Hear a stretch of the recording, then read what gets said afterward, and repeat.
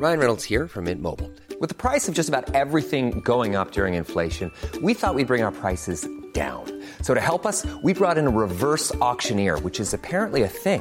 Mint Mobile Unlimited Premium Wireless. How to get 30, 30, bit to get 30, bit to get 20, 20, 20, bit to get 20, 20, bit to get 15, 15, 15, 15, just $15 a month? Sold! Give it a try at mintmobile.com/switch. $45 up front for 3 months plus taxes and fees. Promo rate for new customers for limited time. Unlimited more than 40 gigabytes per month. Slows full terms at mintmobile.com.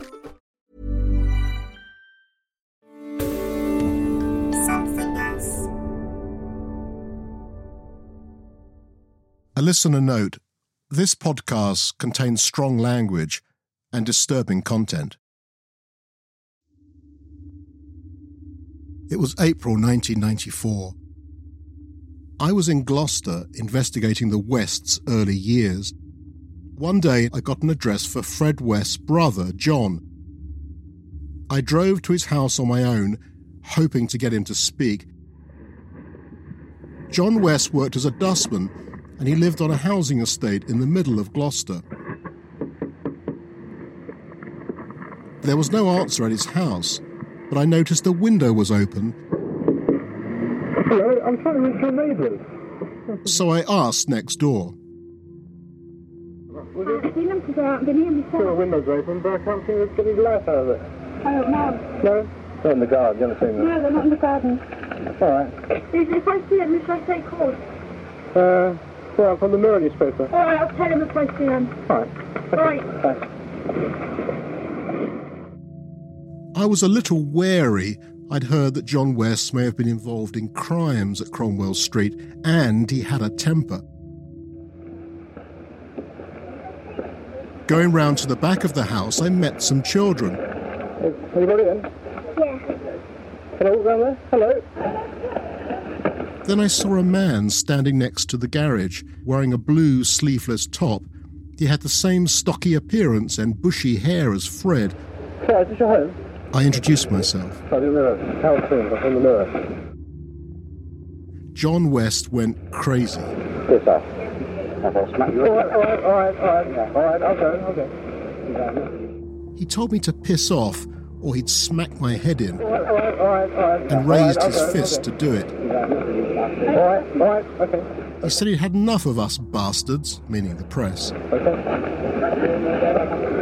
Yeah. I could see he was in danger of losing control.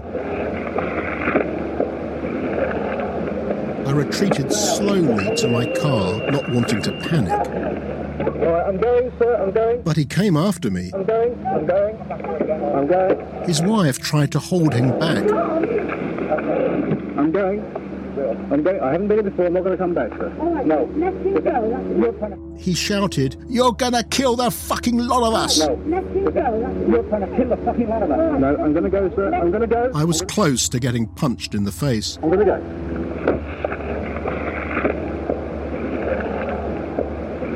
Then I realised I'd parked in a dead end. I got into my car quickly, put it into reverse, and backed away from Mr. West's house, vowing never to return.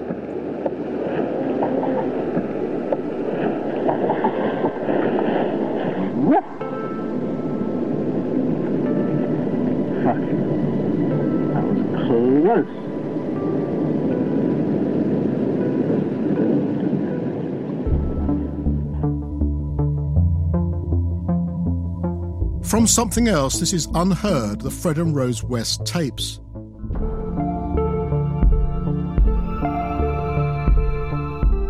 Episode 8, The One That Got Away. I'm Howard Soons, author of Fred and Rose. In the months after Fred West's arrest, I was working all hours, reporting on the murder case for my newspaper and researching my book on the Wests. I wanted to try to understand the couple, how they had developed into killers, and how they got away with their crimes for so long. I was looking for missed warning signs, or signs people had failed to act upon. There was one incident in particular in 1973 where a West victim escaped and went to the police. Were there moments when events could have taken a different turn? But of course I wasn't the only one working on this story. The West case had attracted huge media interest, and dozens of journalists were chasing leads in Gloucester. Competition for stories was intense. And that's when the checkbooks came out. Journalists offering money to potential trial witnesses became a big problem in the West case. The police feared that it might prejudice or even derail the court case. When the media circus came to town, it was an opportunity to make money. And in those days, journalists would buy stories, and the checkbooks were open, and the national papers would buy people up for thousands of pounds, or you'd spend hundreds of pounds just getting a photograph. For some of the West neighbours, the police excavations of 25 Cromwell Street became a source of income. There was one story in particular that I heard. The photographers wanted a good picture of the police investigation of digging up the back garden, and it was a very narrow area, hard to see what was going on. The houses were narrow and the access was limited. One of the neighbours allowed the press to erect a scaffold tower, basically like a TV tower, in his back garden. And then he would charge the photographers, I think, £10 to go through his house. You had to go through the house to go up the scaffold to take a picture. But then he realised that he could also stop them leaving until they paid him another £20 to go back through the house, take the film back to get it processed.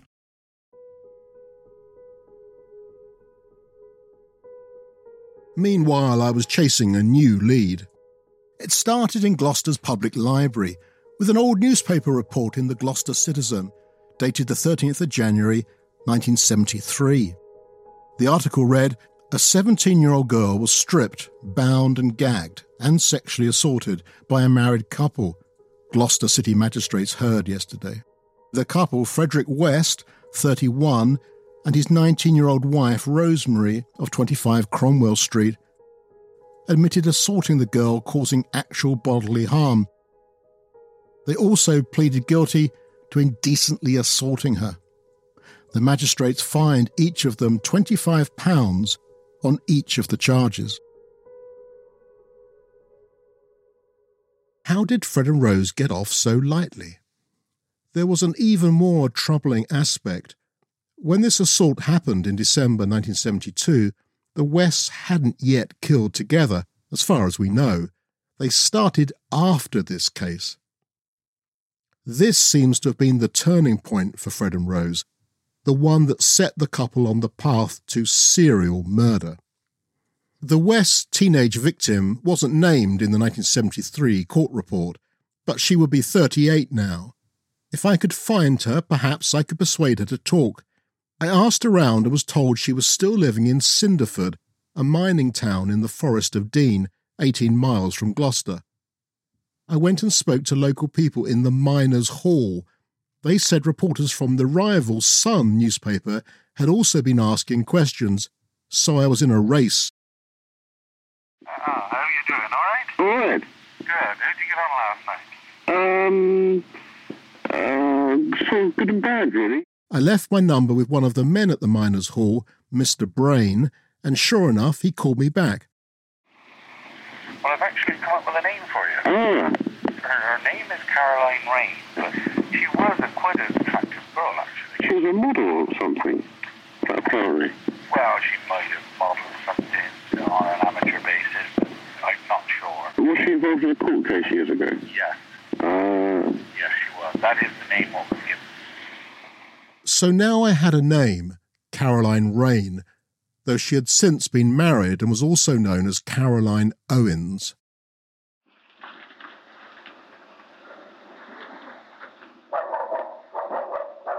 I found the estate where she lived, but had trouble working out which house was hers, so I started knocking on doors. Excuse me, you don't know where your neighbours are, do you? Huh? You haven't seen your neighbours, have you? You want to know? Mine's Howard. I'm trying to find them. Oh, well, you ain't going to find them then. Why? Have they died or something? They messed up. No luck. When I tried the next door, two women answered. One hung back while the other did the talking. Howard Soons. I work for the Mirror newspaper.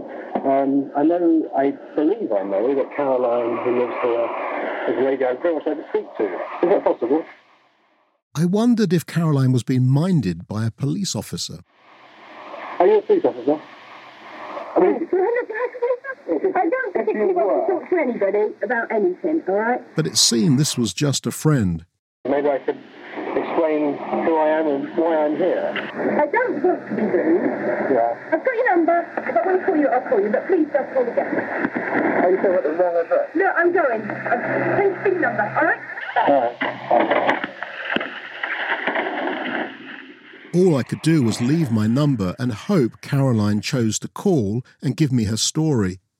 The West victim who got away.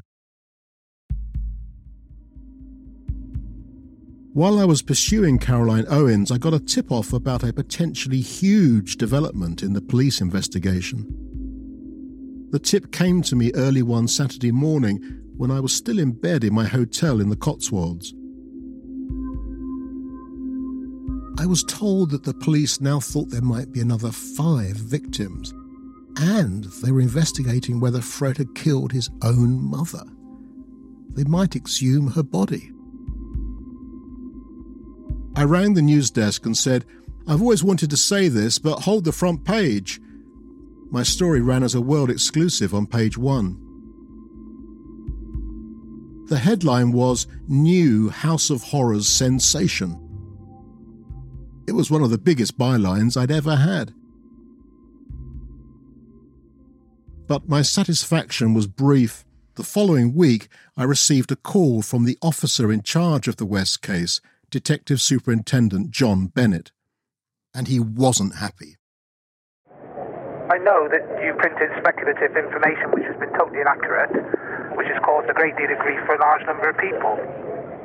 This was embarrassing and perplexing because I had the story on good authority. And I sincerely apologise if we haven't... You have, and certainly even yesterday, I had one of the relatives of the West family contacting me in connection with one of your articles in there, right, which is totally and utterly inaccurate. May I just say that the piece said that Mr. West had been questioned regarding the death of his mother, is that incorrect? That Totally incorrect. He was never questioned about his mother? No. Oh. Well, neither was there ever an intention to, or an inclination to exhume Mrs. West. Whatever. Well, I must say, I apologise very much if we got it wrong. Apologies are fine, but the damage is done the day the papers come out. But it seemed my information was wrong. It made me look bad and earned me a telling off from John Bennett, who was trying to find out where I was getting my information. On the upside, things were progressing with Caroline. I made contact with her mum, a chatty lady named Elizabeth Harris, who invited me into her house for tea. We got on well, and she promised to put in a word with her daughter. I called her up later to ask for Caroline's number. Hello. Oh, hi, Mrs. Harris. Yes, who are you? It's Howard Soons from the Mirror newspaper. Oh, yes. What can I do you for? How are you? Fed up, what are you? Oh, I'm all right. Oh, good. Oh, what's wrong with you then? I'm just fed up. Are you? Yeah, I could do with a bottle of whiskey and like half a dozen men. Yeah, your age? Yeah, what do you mean? I'm so cheeky. What do you mean, my age? Yeah. All right, what can I do you for? I'm just trying to check something with your daughter. Well, she moved to another house. Oh, she's moved. I just wondered, would you be so kind? Is there a number I could try her on? Yes, hang on, I'll give it to you. I'll have to get my book. Very kind of you.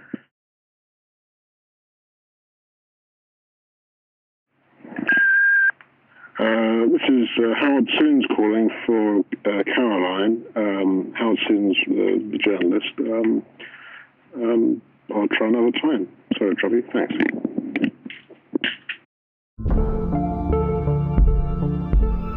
Coming up, I finally speak to Caroline.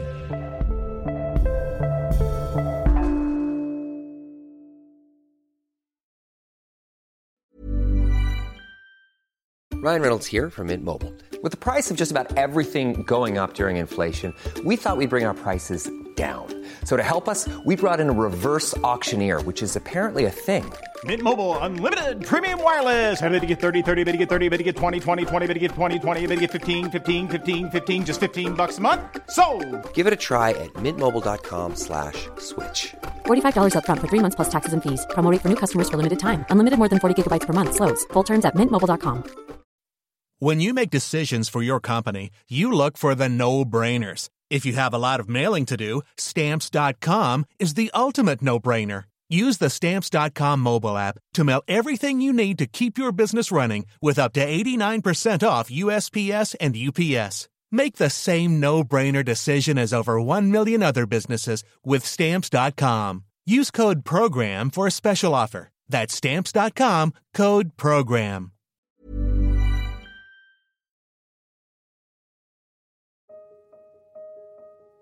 I was trying to talk to Caroline Owens, the woman who, as a 17-year-old, had survived an attack by Fred and Rose West. So far, I wasn't having much luck. I was also in trouble with Detective Superintendent Bennett, the officer leading the police inquiry, over my incorrect story about Fred's mother. But that wasn't the only thing that was irritating Mr. Bennett. The media was enjoying a feeding frenzy in Gloucester, which caused him big problems. I made Mr. Bennett's life even more difficult when I found out where police were holding Rose West.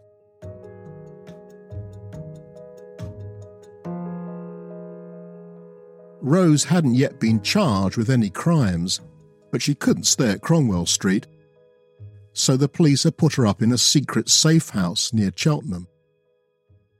In those days, when you wanted to stake out an address, if you really wanted to do it properly, we would sit in a van outside the address, and we weren't bugging the house. We didn't have that much sophistication, but basically what we were trying to do is get a photograph. Then the police worked out that we knew where the safe house was, and they had to move her to another safe house.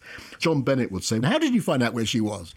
You know, he was absolutely having conniptions. "How did you find out this address?" Because it's supposed to be a secret. The media circus that came with the West case was a headache for Detective Superintendent Bennett. He had no experience of so much press attention. He told me once it was like a wave coming up from a beach that knocked him over. He was heading a team of 84 police officers, spending millions of pounds trying to find and identify 12 bodies and preparing for a huge murder trial. I sympathise with Mr. Bennett. We were both investigating the Wests, trying to figure them out, but we came at it from different angles. I'm not saying that what you do is wrong. When we next spoke on the phone, he seemed more understanding. I'd like to think that I actually think like you people sometimes now. Really? Yeah. And it's not too different. Well, they always say policemen and reporters are very similar, don't they? In character. If only we could work together and get it all right. Absolutely.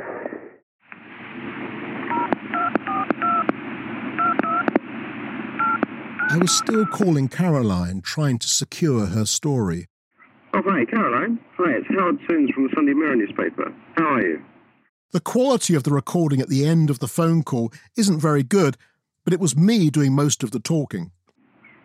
I wanted to just find out your situation, really. I wanted to find out how you felt about speaking about it in the future.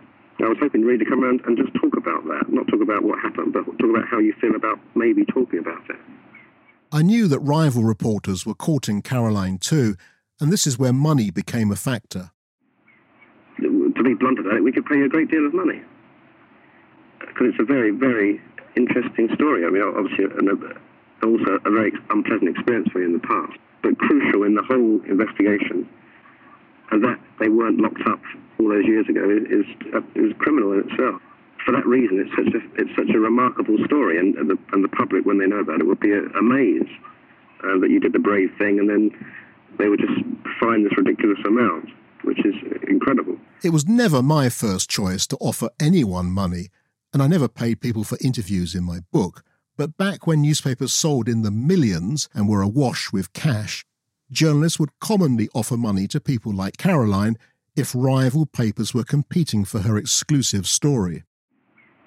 If you wanted, you can make a great deal of money out of it, but the only way you can do that is to do it in an organised way and to have a newspaper sign a contract, a promise, so you know you're going to get that amount of money, and a proper agreement to be drawn up so you're happy and you know exactly what's happening.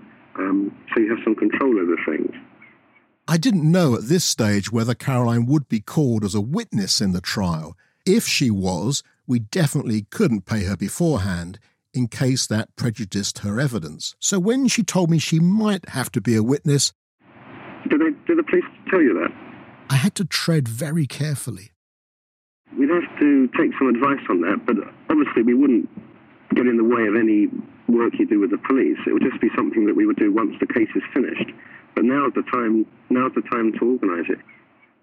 The standard practice then was to agree an exclusive deal, payment after the trial, when the story could be published without risking contempt of court. If we did a deal and you wanted us to help your mum out as well, and we could do that. Your mum was saying she wanted to go to Australia to see her brother. We'd be more than happy to do that. We'll bend over backwards to help you, because we can do it in a second, She was warming up. She asked how much she could get. Right, it's entirely negotiable, just as a starting figure. And it's not as high as we can go, but I'll just offer you the starting figure so you know roughly what we're talking about. We'd offer you, let's say, £10,000.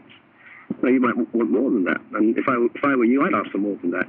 Well, then we just negotiate. You tell me what you want, and we just work out a figure. Caroline said the Sun had already made her an offer of £500, but then she asked them for £100,000.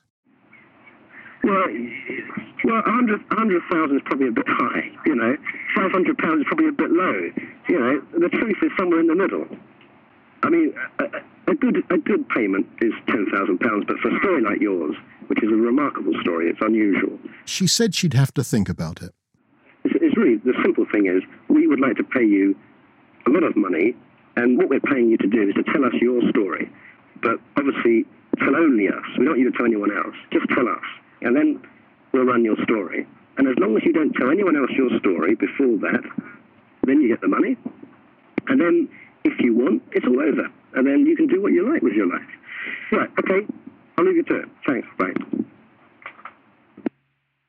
It was a long phone call, and she could have hung up, but she heard me out and we were becoming a little more friendly.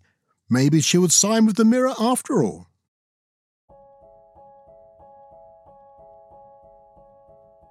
Five days later, when I hadn't heard from Caroline, I went to her house.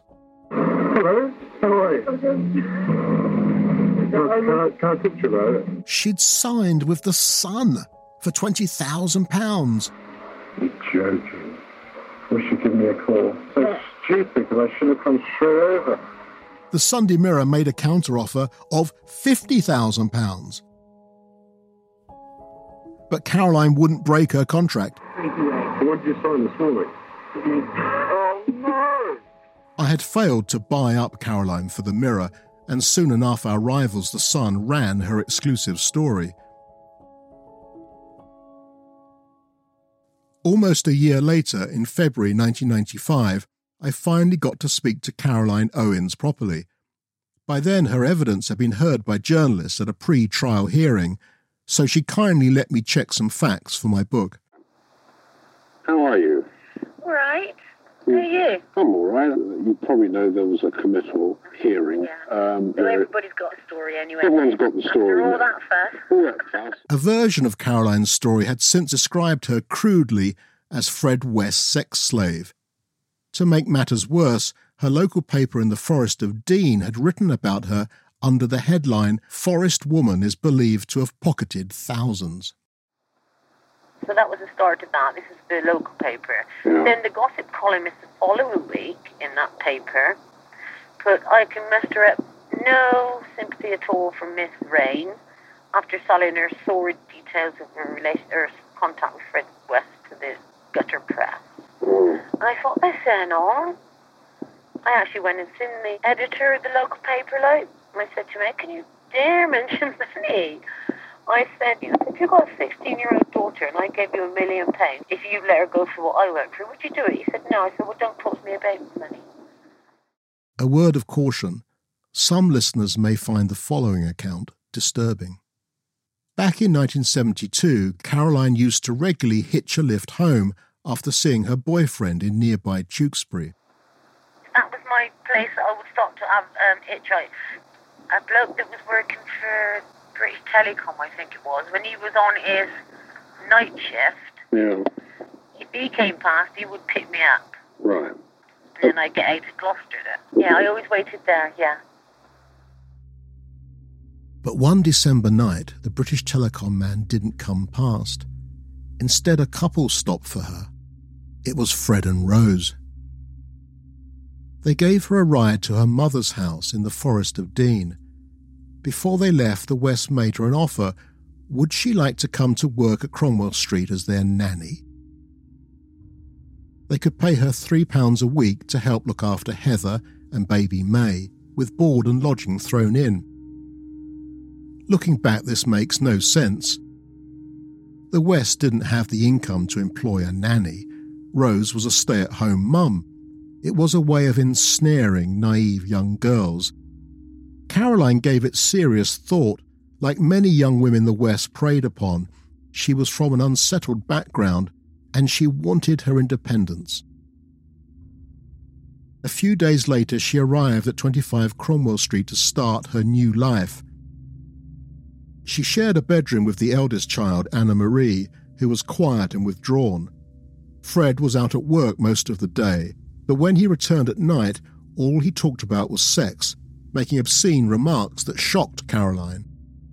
The Wests had an open marriage, and Caroline saw Rose in bed with other men, while Rose made sexual advances towards her. Feeling uncomfortable, Caroline soon left. A few weeks later, on a dark night in December, Caroline was back in Tewkesbury, waiting for a lift home from seeing her boyfriend. A familiar car pulled up. Grey, I think. Grey? Yeah. It was Fred and Rose in their two-door Ford Popular. They offered her a lift again. Thinking she had nothing to fear, Caroline got in the back. So when you got in the back, Rose had to get out to pull the seat forward to let you in, did she? Yeah. Right. They drove through the night. Rose, who had her arm on Caroline's shoulder, started touching her breasts. Then Fred pulled over by a farm gate, turned around and punched Caroline in the head until she was unconscious. When Caroline came to, she was still in the car. Her arms were tied behind her back with a scarf, and the Wests were gagging her with sticky tape. They pushed her down to the floor and drove back to Cromwell Street, where Caroline endured a violent sexual assault that lasted all night. Rose was the dominant abuser, but Fred threatened Caroline's life, as she later recalled. He said he would keep me in the cellar and let his friends use me, and when they had finished with me, they would bury me under the paving stones of Gloucester. He said there were already hundreds of girls there, and the police wouldn't find them. In the morning, when Rose left the room, Fred raped Caroline. The first things that happened to you, Fred was weeping. Nearer the morning time, yeah. After he assaulted you. Was Rose there then? No. No. Did he make you promise not to tell her? He didn't want Rose to know what he'd done. Yeah. Yeah. And so one presumes he wept because he was frightened of Rose finding out. Yeah. The Wests let her have a bath, after which they all went to the laundrette. Caroline led them to think she would come back to work for them. Fred had trouble parking his car, so he let Rose and Caroline out while he found a space. Caroline seized her chance to escape, telling Rose that she'd see her tomorrow. When Caroline's mum noticed bruising on her daughter's face, she insisted that they call the police. Caroline told the police that Fred had raped her, but the West denied this, and to press a rape charge would have meant Caroline giving evidence in court. Now, she was only 17, and Caroline was worried that the West might come after her, so a deal was done. It was agreed that the West would plead guilty if they were charged with the lesser offence of assault. The magistrate told Fred and Rose, "We do not think that sending you to prison will do you any good." The West knew it was Caroline's word against theirs, and they got away with it. Do you think you were the first one? I think I was. Yeah. I mean, the first one for Rose, I think. I think so. I think Fred's given the police the impression that it was almost, a dummy run almost, to see if Rose could do it. God. Because obviously he had been doing these sort of things before, long before this happened to you. But I don't necessarily know if Rose had. But it had been a very close call. Next time they would make sure their victim couldn't talk.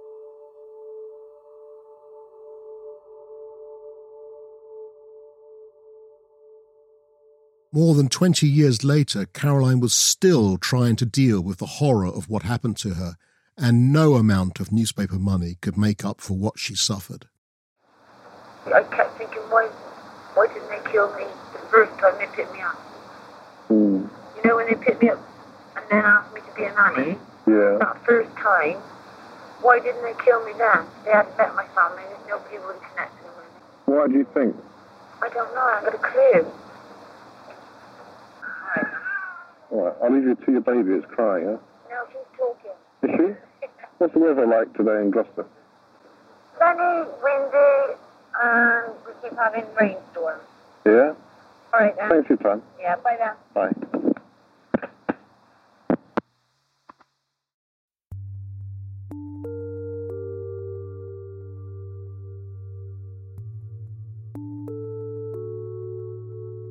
As the trial approached, John Bennett invited me into Gloucester Police Station for a chat. I'd had many run-ins with the senior investigating officer, so I was curious to hear what he had to say. Impressions of Superintendent Bennett. Sat with me for 4 hours. Answered practically every question.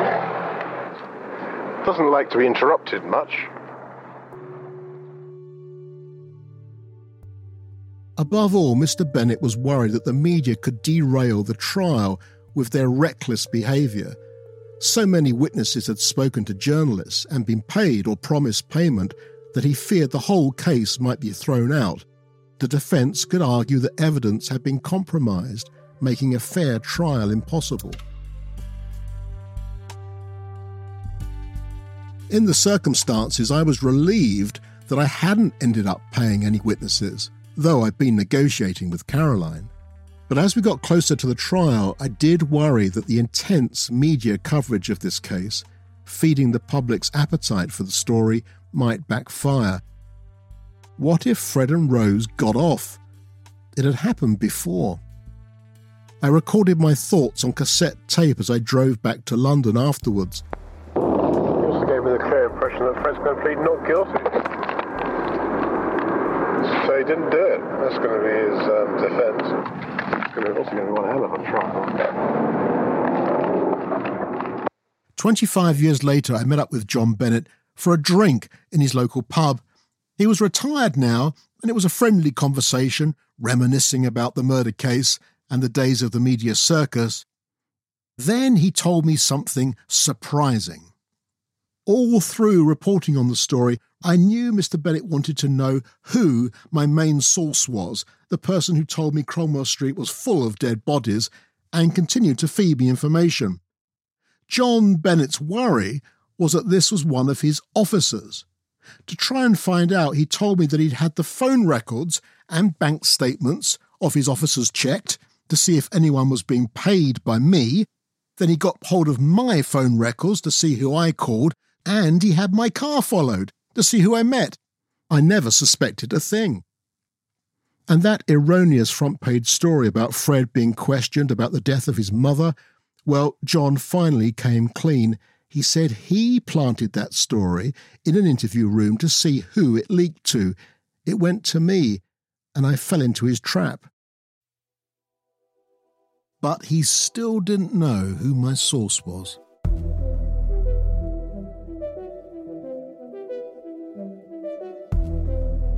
Next time on Unheard, the Fred and Rose West tapes, the unravelling. How were Fred and Rose caught?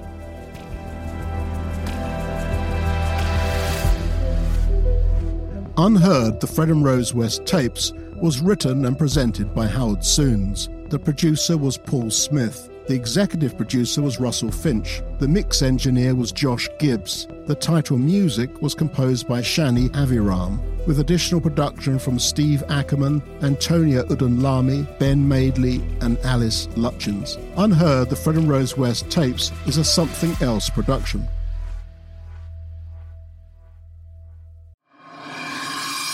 Also from Something Else. How Did We Get Here? With Claudia Winkleman and Professor Tanya Byron. In these in-depth one-on-one therapy sessions, we dig deep into personal stories with fascinating and emotional revelations. A passionate, insightful, and moving experience with clear outcomes to each episode. He is as anxious about attachment with you as you are with him. Oh, wow. That's crazy, isn't it? Oh, that's a weird feeling. Wait, so... Oh, God. Don't you just feel like, whoa, why didn't I know that all along? Listen now in Apple Podcasts, Spotify, and all good podcast apps.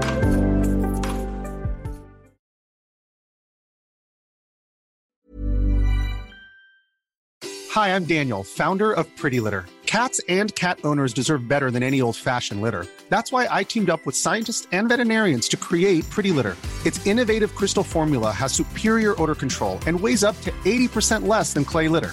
Pretty Litter even monitors health by changing colors to help detect early signs of potential illness. It's the world's smartest kitty litter. Go to prettylitter.com and use code ACAST for 20% off your first order and a free cat toy. Terms and conditions apply. See site for details.